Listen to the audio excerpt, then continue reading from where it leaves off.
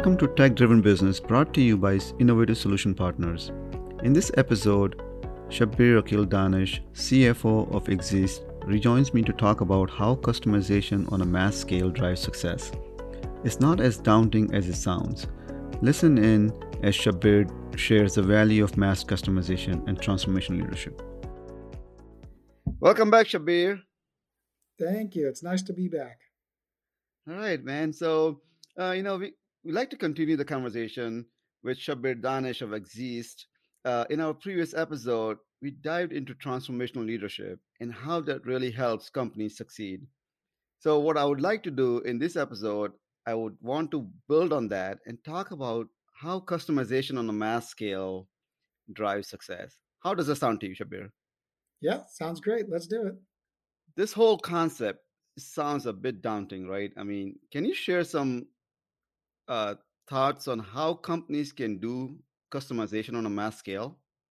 Yeah, for sure. So, it tailors off of some of the conversation that we had when you and I talked in the first episode, which was this transition that companies, large or small, are making from what was always the industrial era, this mass production era, to mass customization, right? And this idea that I want to be able to customize my product or service, whatever that is, to my audience segment or my customer segment in as specific way as possible, right? And that's what the digital era is about. And so um, it does sound daunting, but it comes back to one key principle, which is always true for any business, any time, any era, which is know your customer.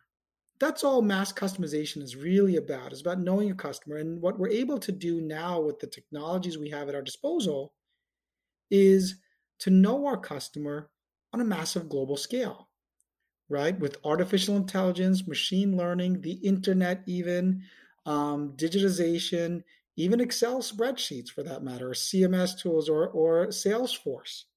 All of these things are about helping us. So yes, it does sound daunting, but there's plenty of help around once we have focus and vision on what it is we're looking to accomplish. And in this case, it's about how can I leverage those tools and resources to my advantage? How can I leverage those tools and resources to focus on getting to know my customer and their user stories in as detailed a way possible, so that then I can go and figure out. Remember that we talked about this. We talked about empathy and spending 80% of your time empathizing. So how can I use this data to understand the life of my customer so then I can go back and develop my set of products and services to be able to solve their specific problems. That's all this is about. It's really just the digital era's version of know your customer. I like the way you put it. I mean, I think it definitely kind of really clarifies that whole concept. Well, the misconcept about this idea of mass customization, it seems like a very big deal, right? So that kind of leads me into my next question. Especially, like I said, for many it is odd that mass customization can drive efficiency in this digital times that we're living in. How does it really work? From your perspective, what have you seen? Like, how can it drive efficiency? It's always about making things better, faster, in an easier way to serve your customers. What are your thoughts on that? Yeah, no, so it's a really good question, right? Because we always think about, digital and does it cost my business more and it's more of an investment? The reality is when done right, mass customization as a concept not only saves you time and money and resources as a company, but you're able to pass those savings along to your end consumer. I'll give you a very simple, low tech example. Tailoring clothes. Now, in the mass production era, we loved one size fits all. That was the best way to produce things. I didn't have to worry about it. Elastic was our friend, right? Yeah. And that was how business was done: is find ways to produce things on a massive scale. Now, when I bought that, that product was either too tight, too loose, too long, too short. And what would the customer do? You and I, we grew up in the 80s. What do we do with our jeans? We'd roll them up, right? Remember this? You roll up your jeans, Absolutely. right? Absolutely. Because I was too short or I was too tall, whatever it was. the idea of mass customization, the idea of drawing efficiency using mass customization is to think of a tailor who knows your body type and knows your body size and can do this on a mass scale. Guess what?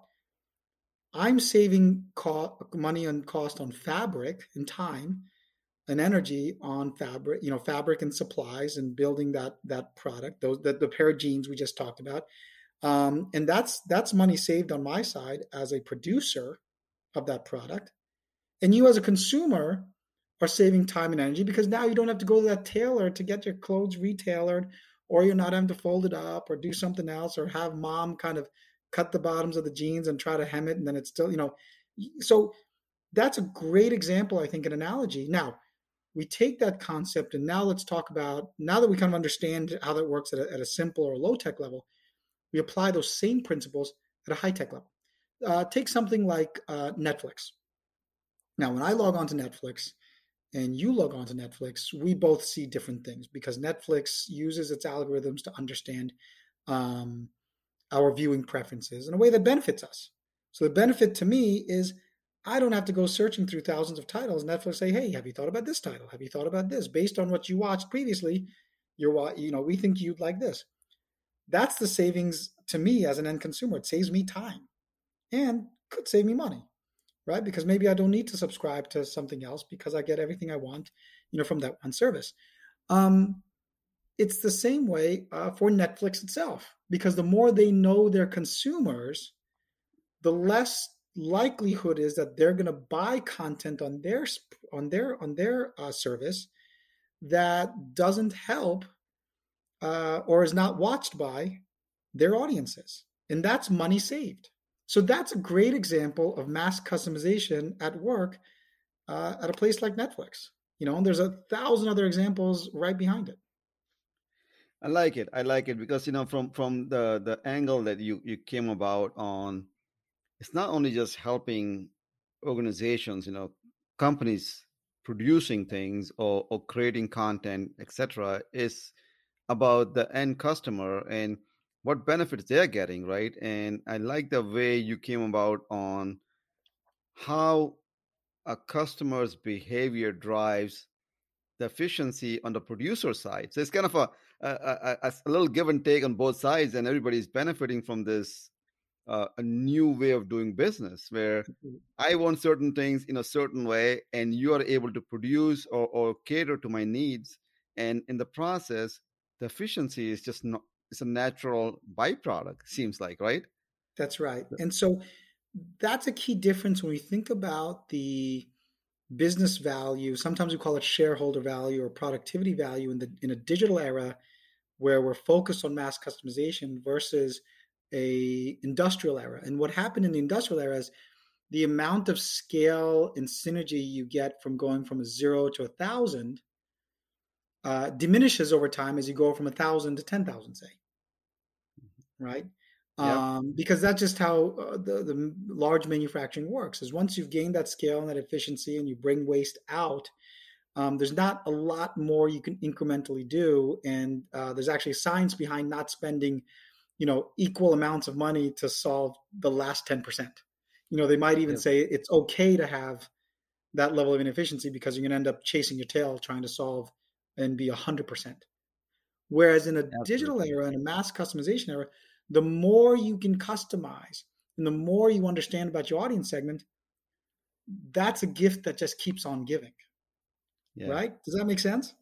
Totally get it. Yeah, totally get it. I mean, just, it kind of really, it helps from a customer perspective. I'm always talk about the business side, right? And especially who is the receiver, right? And from a receiver's perspective, it's all about buying something or getting something that is tailored to them, right? That's what I want, and that's what I can get from my request to my either it's my software provider or it's my the products I'm buying from a grocery store or any of those interactions that you have with as a consumer, right? And then all of a sudden you see this piece of the puzzle, which always being a challenge for companies for a long time, where you're producing things of course you are targeting a certain segment and all that, but at the same time, you're struggling to get your product out to the masses in a way that is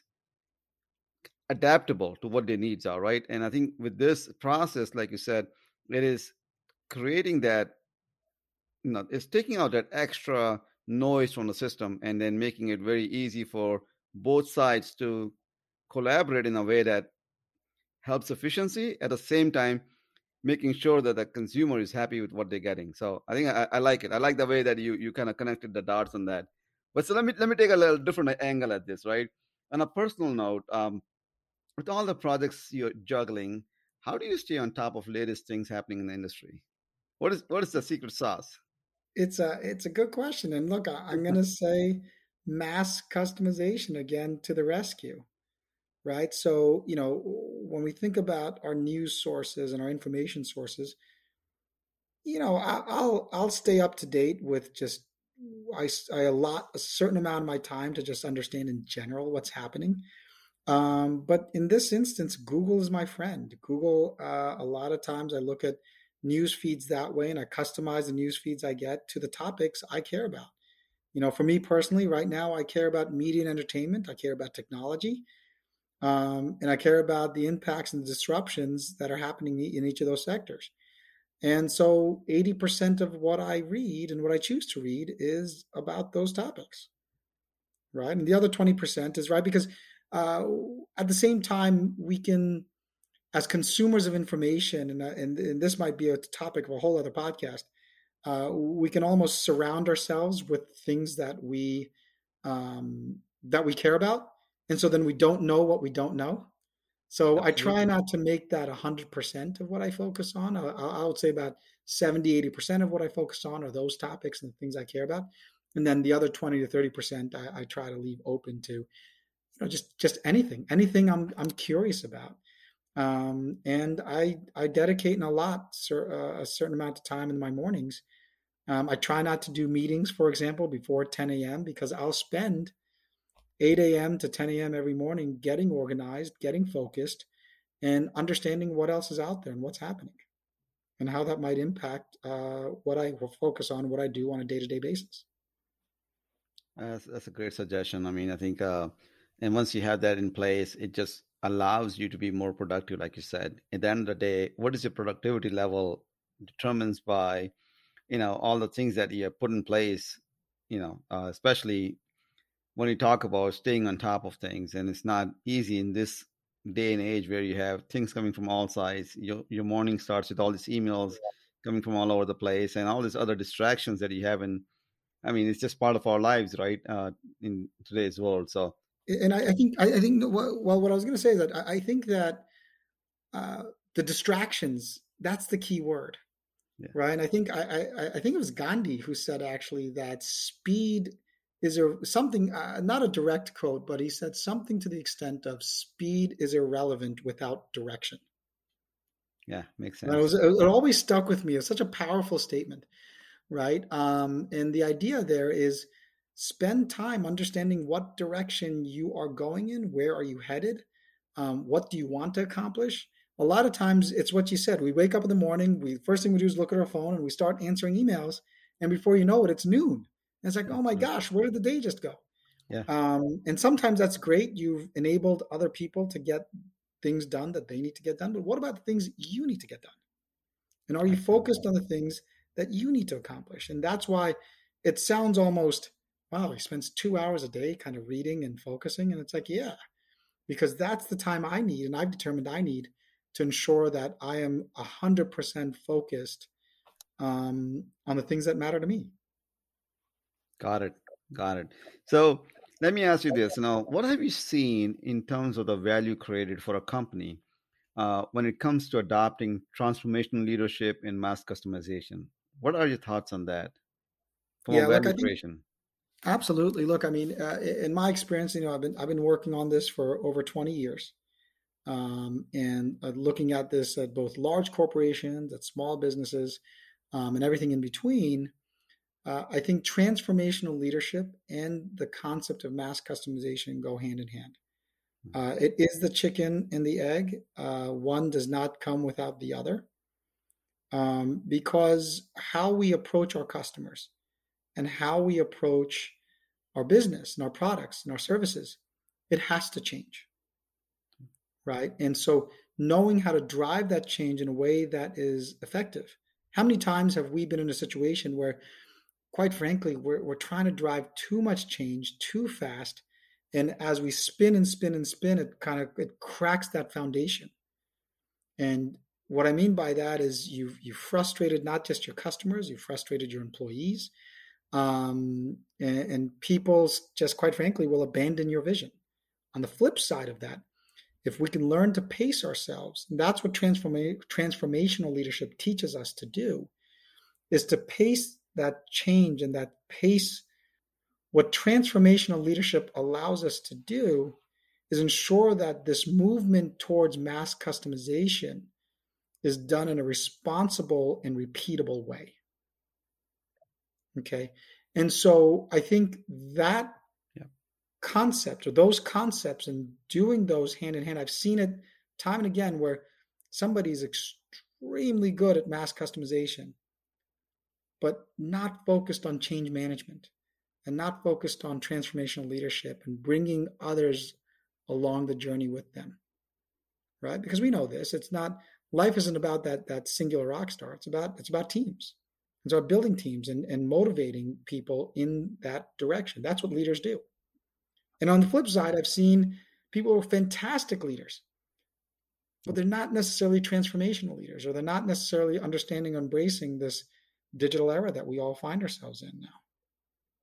And so when combined together, I don't think it's a matter of one or the other drawing value. You need both of those concepts.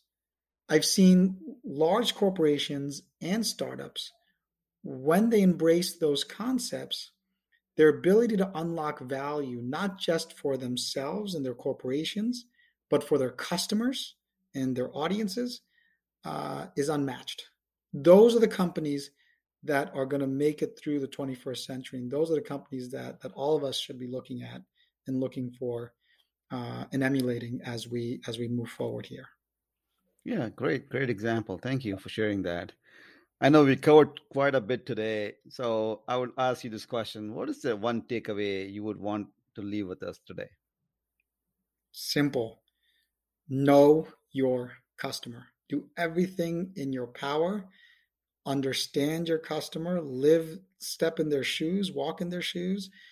Talk to your customer, spend time do everything you can possibly do to know your customer. That's what this is about. Great advice. Thank you so much, Shabbir. It was great talking to you today. You got it. See you next time. Thanks for listening to Tech Driven Business, brought to you by Innovative Solution Partners.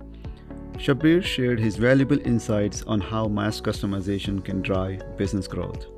His key takeaway: know your customer. Join us next time when we talk about how the data-driven economy results in innovation and disruption. We would love to hear from you. Continue the conversation by connecting with me on LinkedIn or Twitter. Learn more about Innovative Solution Partners and schedule a free consultation by visiting isolutionpartners.com. Never miss a podcast by subscribing to our YouTube channel. Information is in the show notes.